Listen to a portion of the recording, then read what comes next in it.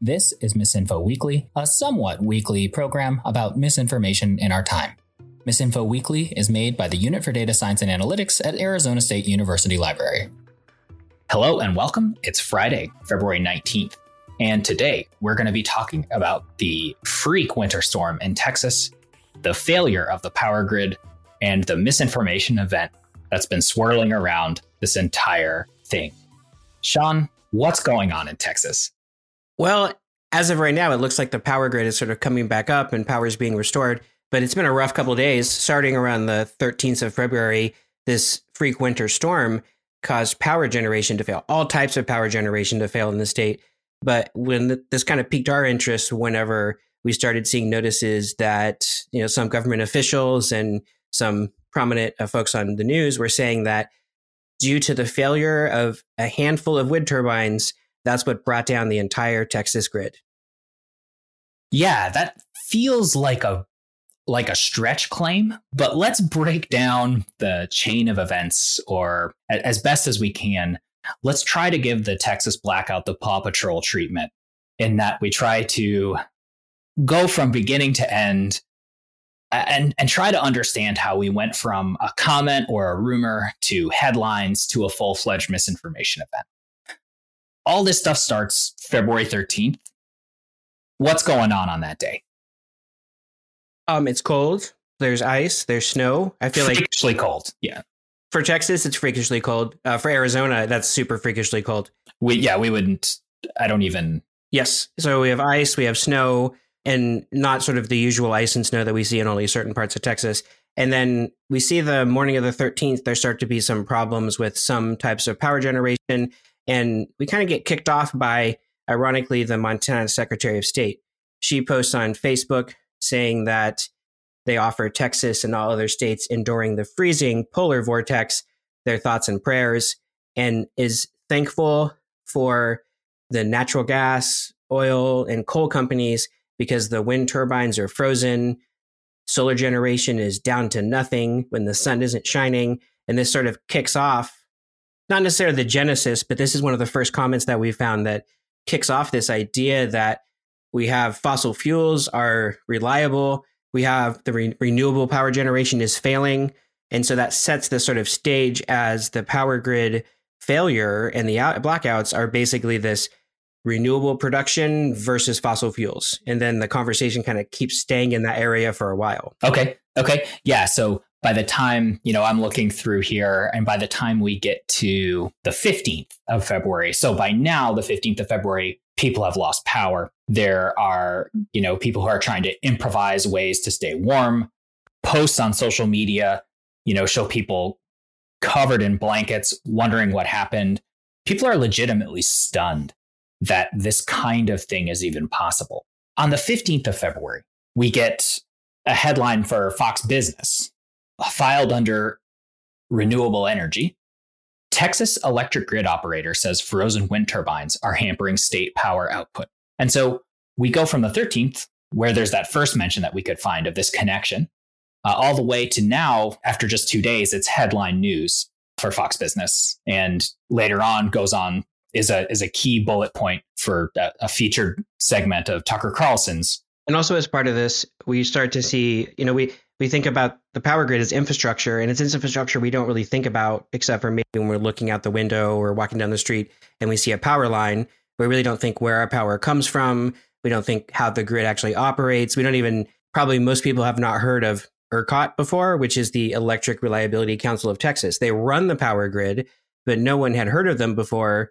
But now it's sort of common everyday language of, well, what does ERCOT say today? This is similar to like in our conversations about COVID. There are all these medical terms and understanding virus transmission that were not part of everyday language, but due to the pandemic, and now due to this combination of a natural and sort of man-made disaster, then these sort of infrastructure and unknown regulators start to pop up into everyday language. That's not the full story we really get between the 13th and the 18th, right? By the time the 18th rolls around, this is just yesterday, we've got a bunch of fact-checking stories coming out. We've got some think pieces and feature stories on like Washington Post and New York Times that are all trying to provide a more nuanced explanation for why power was lost in Texas.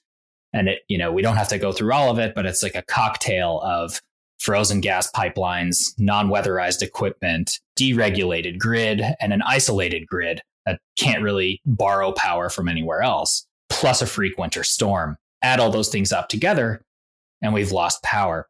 By the 18th, it's basically, there's been the response to that initial rumor that you identified, which is, I'm going to set wind power versus fossil fuels, and we're going to say that the deficiencies of renewable energies like wind power, this is the problem. So why do you think that this dichotomy is being set up? I mean, it's not just sort of like a Mr. Burns from The Simpsons moment, right? Do you have any thoughts on why setting the public conversation around the grid failure, even though we haven't done the analysis yet, might be helpful? I think just to kind of tie up the preliminary timeline that we're sketching at the outset here, it's interesting to look at how in less than a week, we've gone from a crisis event. We have some misinforming ideas kind of make it out there. In this example, a really simplistic understanding of how wind power matters and the misinformation about it's wind power's fault. And then we have a correction.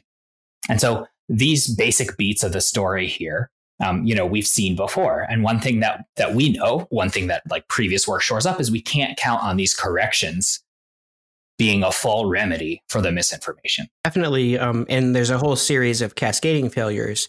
So we have cascading failures within the grid because these are complex systems that are interacting, different power companies, different power generation, things like that. But then the power grid interacts with hospitals, water processing and filtration systems, heating systems, 911 systems, and those interact together, as well as like public systems for public announcements, other things. So it's really complex system where the power grid underlies many of these systems. It's kind of like this little enmeshed web. So sort of natural disaster that's happening, in a way in Texas is far from over, even though power is being restored. We still then have to deal with the second and third and fourth order effects, like all of these water systems that are having issues around boiling water, all those other things. Like, how are you supposed to boil water when you don't have power? So like people are scared, people are uncomfortable. Some people have passed away as a result of this. So there's also, as we've talked about before, there's a lot of emotion involved here. And so we also want something or someone to blame as a potential solution at this moment in time. So we can make sure, when this is over, that it will never happen again. Right. To get back to your question, what is the incentive for anyone to offer an overly simplistic explanation? And I feel like at this point, it might be helpful to break down kind of the cast of characters or list of components, if you will, for an infrastructure failure that we typically observe. So for instance, we spent some time talking about the Oroville Dam. Can you give us kind of like a 30-second, what's the Oroville Dam, just for those that... Yeah. So Oroville Dam was one of those situations where freak rainfall in Northern California, one of the components of it, the spillway, started to fail structurally. They had to go to some kind of emergency plan for getting rid of all the excess water. Why? Because they didn't want the dam to be completely overloaded and buckle, because it had to hold back too much water. In a situation like that one, or when a storm hits, or when the temperature drops to unforeseen levels and the power grid goes out, in each one of those times, it is absolutely part of this genre. When people go back, they see that this had preventable elements to it. There will always be an opportunity to go back and see this could have been fixed, this could have been fixed, this could have been anticipated. Infrastructure failures, we often encounter them because of a lack of preparation. So to me, that's one piece of this puzzle that we often observe in these kinds of events. So does this interact with misinformation? And now that there's a speculation of what could we have done to prevent this and what are the causes, there's a bit of a sort of fight in the public to then set the public's memory as to what we could have done and what we should do in the future to prevent this. Is that what you're saying? Well, I think that's a great point, that this becomes part of the next phase of things, right? Which is, what do we learn from all this? And what do we want to take away from this event? Or as you said, how do we make sure that this doesn't happen to us again? And I think that is not an obvious extension of the first part, right? So there's always some kind of inciting event. There's always some exploration of what could have been done. And then there's some kind of conversation about what there is to learn from this event. There's a recovery effort. And then there's a kind of long-term set of policy decisions or policy conversations that might spring out of it as well. To your question, I think when we try to figure out what we observe as typical across these kinds of misinformation events, across infrastructure failures, one thing that we see is that misinformation can really interfere with that process of trying to understand what really happened and what we should do about it in the future so that it doesn't happen again. And so to me, that's where misinformation can really be harmful. Yes, it can be harmful if you're interfering with people's ability to know where resources are and where supplies are. I think that in the most immediate response, you can see misinformation happen there. But the misinformation we observed around this event didn't have anything to do with, bot accounts telling people, clandestinely or under the radar that how to respond to something in a way that was directly harmful to them. Instead, we have stuff that's being spoken by prominent officials on cable news. That's where the misinformation is coming from. And this misinformation event that we're talking about, I think, specifically interferes with people's collective ability to understand what happened. And so what are the implications of sort of this misremembering? Misinformation often oversimplifies problems, right? If we have a bunch of forest fires and they're the result of a complex intersection of federal policy, climate change, and other kinds of behaviors of the people moving through the forest in the first place, if we get a bunch of forest fires, we don't want to deal with it. It's much easier, right? And when we talked with Steve Corman about this is one of the things that came up. It's much easier to just blame Antifa. When we have complex political controversies at all, it's just much easier to polarize the other side or to polarize the conversation and, demonize the other side. Misinformation loves simple explanations for complex scenarios and complex dynamics. So I think to some extent, the complexity of this situation lends itself to misinformation. And let's see, simple explanations also offer higher level of certainty than the sort of more complicated, more accurate explanations of what could lead to the failure or what the potential solutions are. And now, if we kind of frame this as wind turbines and renewables bad, fossil fuels reliable and good, then we have a sort of easy path to walk from, this disaster to solving the problem so it doesn't happen again. We just, throw all the wind turbines into the ocean and crank up the power generation facilities, and boom, we're done, right? I mean, it's not going to be that simple, but that's an oversimplistic description, I think, right? Well, yeah. And what came out of the Oroville Dam incident, people were blaming illegal immigrants from Mexico. Yeah, supposedly all the money that could have gone to infrastructure improvement was spent by the governor on giving services to people who had immigrated to the United States, quote unquote, illegally. Right. So that is a very straightforward explanation for a really complex set of events that created the Oroville Dam crisis. Right. And that leads to the simple answers lead to the perception that there's simple solutions that are like 100% effective. Like, we need to do this one thing. We can do this one thing tomorrow. That'll be solved. Next winter, this is not going to happen. I think the public also wants to know this is not going to happen again next week. This is not going to happen again next year or the year after. Do what you have to do. Boom, we're done. Versus you're talking about sort of restructuring potentially the grid, looking at what roles like all of these players have, understanding the many, many governmental organizations and commercial organizations that are involved in getting power to your house. Like that's just not what we want to talk about right now. In the midst of this, we don't want to have hours long conversations. The 5-minute soundbite provides a lot of comfort, actually. We may look back historically and say, oh, the years 2020 through 2022. That's when we learned that in general, people don't like conversations about risk. that really put a point, an exclamation point on decades of data that indicate that people struggle with conversations about risk, right? All throughout the COVID-19 pandemic, actually getting a bead on what people's real risk is, right? Communicating that out, getting everybody on the same page, that's been a really hard thing to do. But risk surrounds us everywhere, and it's also in kind of intertwined with our power generation, right? If you want to take some examples of, say, how people perceive risks surrounding nuclear power, all the way to what is the total risk we face based on how vulnerable our grid is. Our grid could be vulnerable to a cyber attack. Our grid could be vulnerable to any number of perturbations that could come from the outside, like weather, or could come from the inside, like equipment failure. So we face all these different kinds of risks, but it seems like, having conversations about risk is another one of those areas where, that, as you mentioned, that certainty or that misinforming explanations can often provide sounds a whole lot better than, well, it looks like I need to just have a better comprehensive understanding of the collective risk of all the systems in my power grid, right? That's a lot of work. Blaming it on wind energy, that's a little bit more ergonomic. We're really bad at communicating risk still, right? Your diet here leads to your risk for certain health ailments. We're really bad at communicating that. What does that mean? I mean, that's why we play the lottery and go to casinos still. We're really bad at calculating risks and percentages. So here we are. We kind of traced the timeline.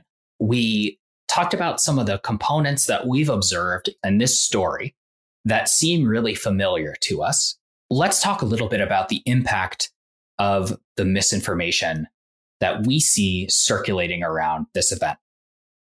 I think one thing to take away from this is how framing from, say, a journalistic point of view had a big impact on this wind turbine story. So, we go back to that Texas grid operator who was maybe cited in, at least half a dozen different news stories, who reported that, the frozen turbines are interfering with our ability to generate power. And that one fact, what was it reported? Something like a 12,000 megawatt shortfall. In any event, that shortfall, depending on where you tune in for your news, is either a minor part of the energy portfolio and a bit player in a bigger systemic failure, or if you're getting your news from another place, it is the reason that we're losing power.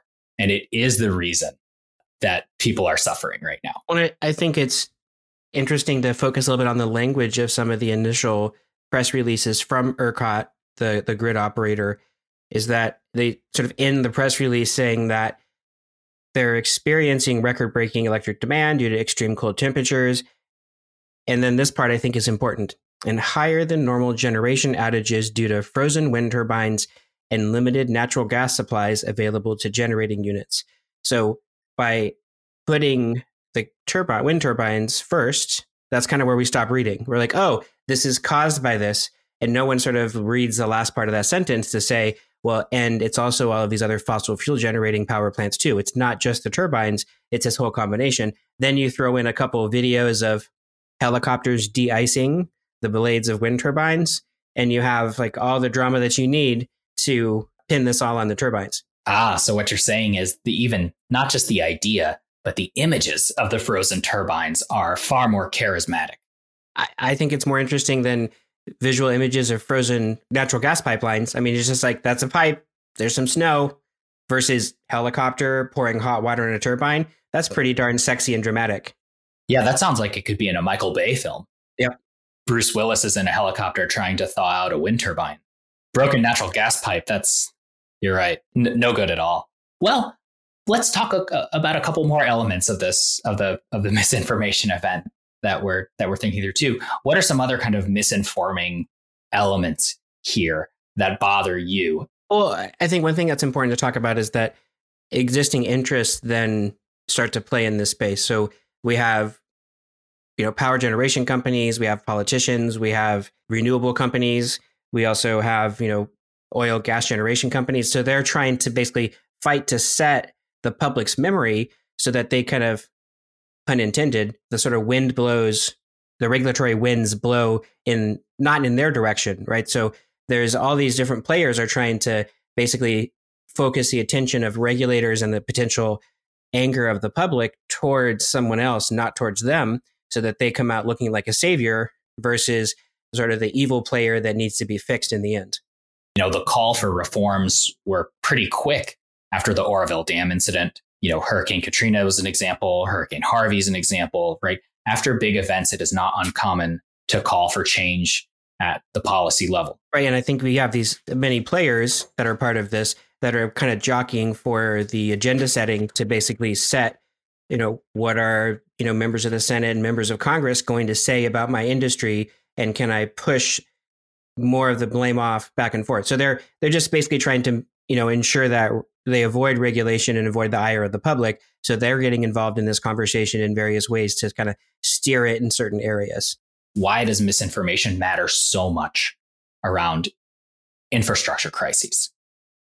And one of the reasons is the stories that people agree on about how we had the crisis in the first place directly impacts the subsequent policy conversation. And I will bet you a very expensive cup of coffee that during the upcoming hearings, which I believe are next week in the Congress and the Senate, someone will say, but the frozen windmills. I'll bet you a really expensive cup of coffee that something similar to that's going to pop up. It will be fascinating to see how many narrative elements that we've observed during this approximately a week in Congress. We should maybe keep count, maybe a future episode for that. So let's zoom out and think a little bit longer term. Beyond next week's hearings, what are some of the policy implications or policy stakes of some of the misinforming material that's been going around in the last week? I think it's important to think about some of the larger context and some of the shifts in policy that are happening because of a change in administration from the Trump administration to the Biden administration. So we have changes in responses to climate change. The U.S. just joined or rejoined the Paris Climate Accords. And so we have all of these different players trying to sort of jockey for different positions. And, those that are already in power. So we think of, fossil fuel dominates our energy production universe in the United States. So the existing players want to stay in that position of power. And then we have renewables and other types of energy that want to topple that regime in response. And so I think misinformation plays in this sort of complex stew of what's happening and the changes for the future. So this is one component, but potentially a component that whatever player in Texas comes out looking bad, this has long-term implications for that player. Because we often have a tendency to put in regulations. I'm not going to say over-regulations, but we want a response to an event that's as widespread as what's happening in Texas. Like this is an outlier event. Certain communities lose power. That happens. Let's turn the power back on. But potentially an entire state losing power during a winter storm where it's cold. People don't have water. I mean, it's a very dramatic event. It's kind of like a Hurricane Katrina-esque event where you have the power grid interacting. We're going to have a long sort of memory about that within the policy community. And so that then has long-term implications with some of the new policies in a new government. Yeah, so what we remember becomes very, very important. And if anybody has a leg to stand on when making an argument, coming from the position that this is wind power's fault, that is ultimately a very impactful consequence of that misinformation. If, and again, we've talked about and we've talked with folks who mention how it's important to repeat misinforming information over and over and over again so that eventually it sticks as truth. If that's what we get out of this situation, that one of the root causes of the catastrophe in Texas was wind power, then that is going to supply plenty of material for one side of a political debate about our upcoming configuration of energy in our country. In many ways, this, to take a page from literature, right? This becomes a scarlet letter for whatever sort of energy source or sector then is blamed for this. They have to do all of this extra work to overcome that instead of spending all of their time and energy to, advocate with policymakers just for, the next best policy. So they're wasting a lot of energy overcoming the bad look, so to speak, for a little while. And so no one wants to get stuck with that scarlet letter. Yeah. And so, manufacturing misinformation in this case is incredibly cheap compared to the downstream cost. The more complex the system, the more seductive the misinformation. And I think we see a great example of this here, where a complex system of energy, organizations, climate, other kind of peripheral infrastructure systems. It's just easier to blame wind, easier to blame the windmills. They were already blamed for causing cancer during the previous administration, right? So, but I also want to say, we're not saying that, an oil company is the one that started this misinformation or others. It's just that this type of environment, all of these actors, want to shape what's happening to the best of their advantage. And so if shaping the misinformation environment is, if not coming to the rescue of wind power is advantageous, you're not going to run to the rescue of wind power. Yeah. Yeah. And again, this does not appear to be on its face a misinformation conspiracy hatched somewhere on a state-sponsored, Russian troll farm that hit the social media, and now we're all misinformed. That's not the kind of misinformation event we're talking about here. We're talking about something that was homegrown, that, circulated because of its simplicity and because it resonated with a lot of different existing political positions, but it is still incredibly misinforming nonetheless, and it's going to have some long-term consequences on policy conversations surrounding energy. And I think your point about resonating is important, because this resonated with certain folks. So certain communities were already primed as being sort of anti-Green New Deal, over the last couple of years. So those folks that were already primed, this fits in with their existing set of biases. So they're already like, oh, yeah, wind, no dice, this is horrible. They're already primed for that. So that just kind of, that sort of runway was already open for this misinformation to land there and for them to continue to spread it. I think this is a really good example of how, if you're out there and if you're listening and if you're thinking about, how do I try to escape misinformation, or how do I live with it? How does this not happen to me? A really good acid test for any of this stuff is how simple is the explanation that's being offered versus how potentially complex is the system that we're talking about. And if that ratio is, it looks something like one very simple explanation for something that is incredibly complex, chances are it is a misinforming or a misleading explanation, even though, as you mentioned, sometimes those are the most charismatic explanations available. Right. I also think we can slip in here at the end. I think the role of expertise is important here, right? So the question is like, who do we then believe to tell us, here's the problem? Who's the expert at this moment in time to say, this is what happened? And if we look at this event, it's sort of unclear who the primary expert. There wasn't someone to stand up and have the trust of the state of Texas and its population, as well as those outside of Texas, to be like, this is what's happening. Instead, there were just a lot of disparate voices. There was no one expert voice to basically calm the public and say what was happening. So that led to a bit of a chaos, which then was ripe for this misinformation. This point about expertise is great. I'm thinking through how this whole thing would have unfolded if there was someone who was very visible, had a lot of authority, kind of like an energy analog of Dr. Fauci, who people could look to for reliable and trustworthy information. I don't think there is a Dr. Fauci analog for energy systems in our country right now. And it feels like that kind of expertise and authority at the same time might have had a guiding effect on what turned out to be pretty chaotic and pretty misinforming. Do you think the lack of this visible expert is because infrastructure is sort of less sexy? It's basically something that we don't pay attention to unless it breaks, maybe? Yes. I think that's an explanation that I can get on board with when I'm thinking about the kinds of television shows that people make. There are a whole lot more television shows glamorizing the practice of medicine than television shows that glamorize the production and maintenance of infrastructure. Telecom 911 is just not the next reality TV show that we're going to have? I don't know. It sounds great to me. Some CenturyLink or Xfinity Comcast employee fixing broken fiber or copper wire. Also, Bridge Builders LA and Bridge Builders New York. The design, the implementation, all the contracts. Is this the next Paw Patrol? Yeah, sure. Let's do that too.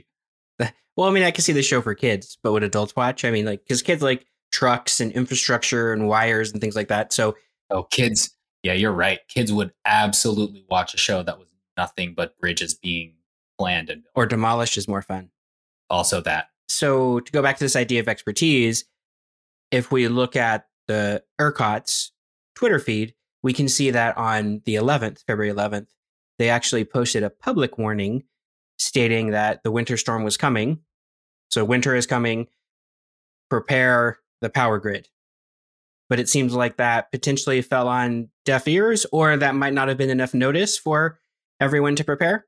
But I think your point is very interesting, that even when we do have a regulating body or an organization of experts, if we're not kind of attuned to listen to them. And I predict that in the coming days, weeks, months, years, we're going to have larger conversations about the role of regulation, the role of regulators, what power, no pun intended, but what power, say, ERCOT versus the Public Utilities Commission of Texas had. So if we think of that tweet, was that just sort of a, hey guys, this is something to think about? Or was ERCOT an organization that could say, do this? If you don't do this, there are consequences. And, so that's the role of regulation in, public utilities and monopolies, things like that. So I think we're going to have those conversations, and maybe some of those things are going to change, because oftentimes policymakers are motivated to respond to big disasters versus kind of everyday regulation. Yeah, I like that thought. That seems like a good place to end. Thanks for joining us this week. Be thoughtful and be well. For questions or comments, use the email address datascience@asu.edu. And to check out more about what we're doing, try library.asu.edu/data.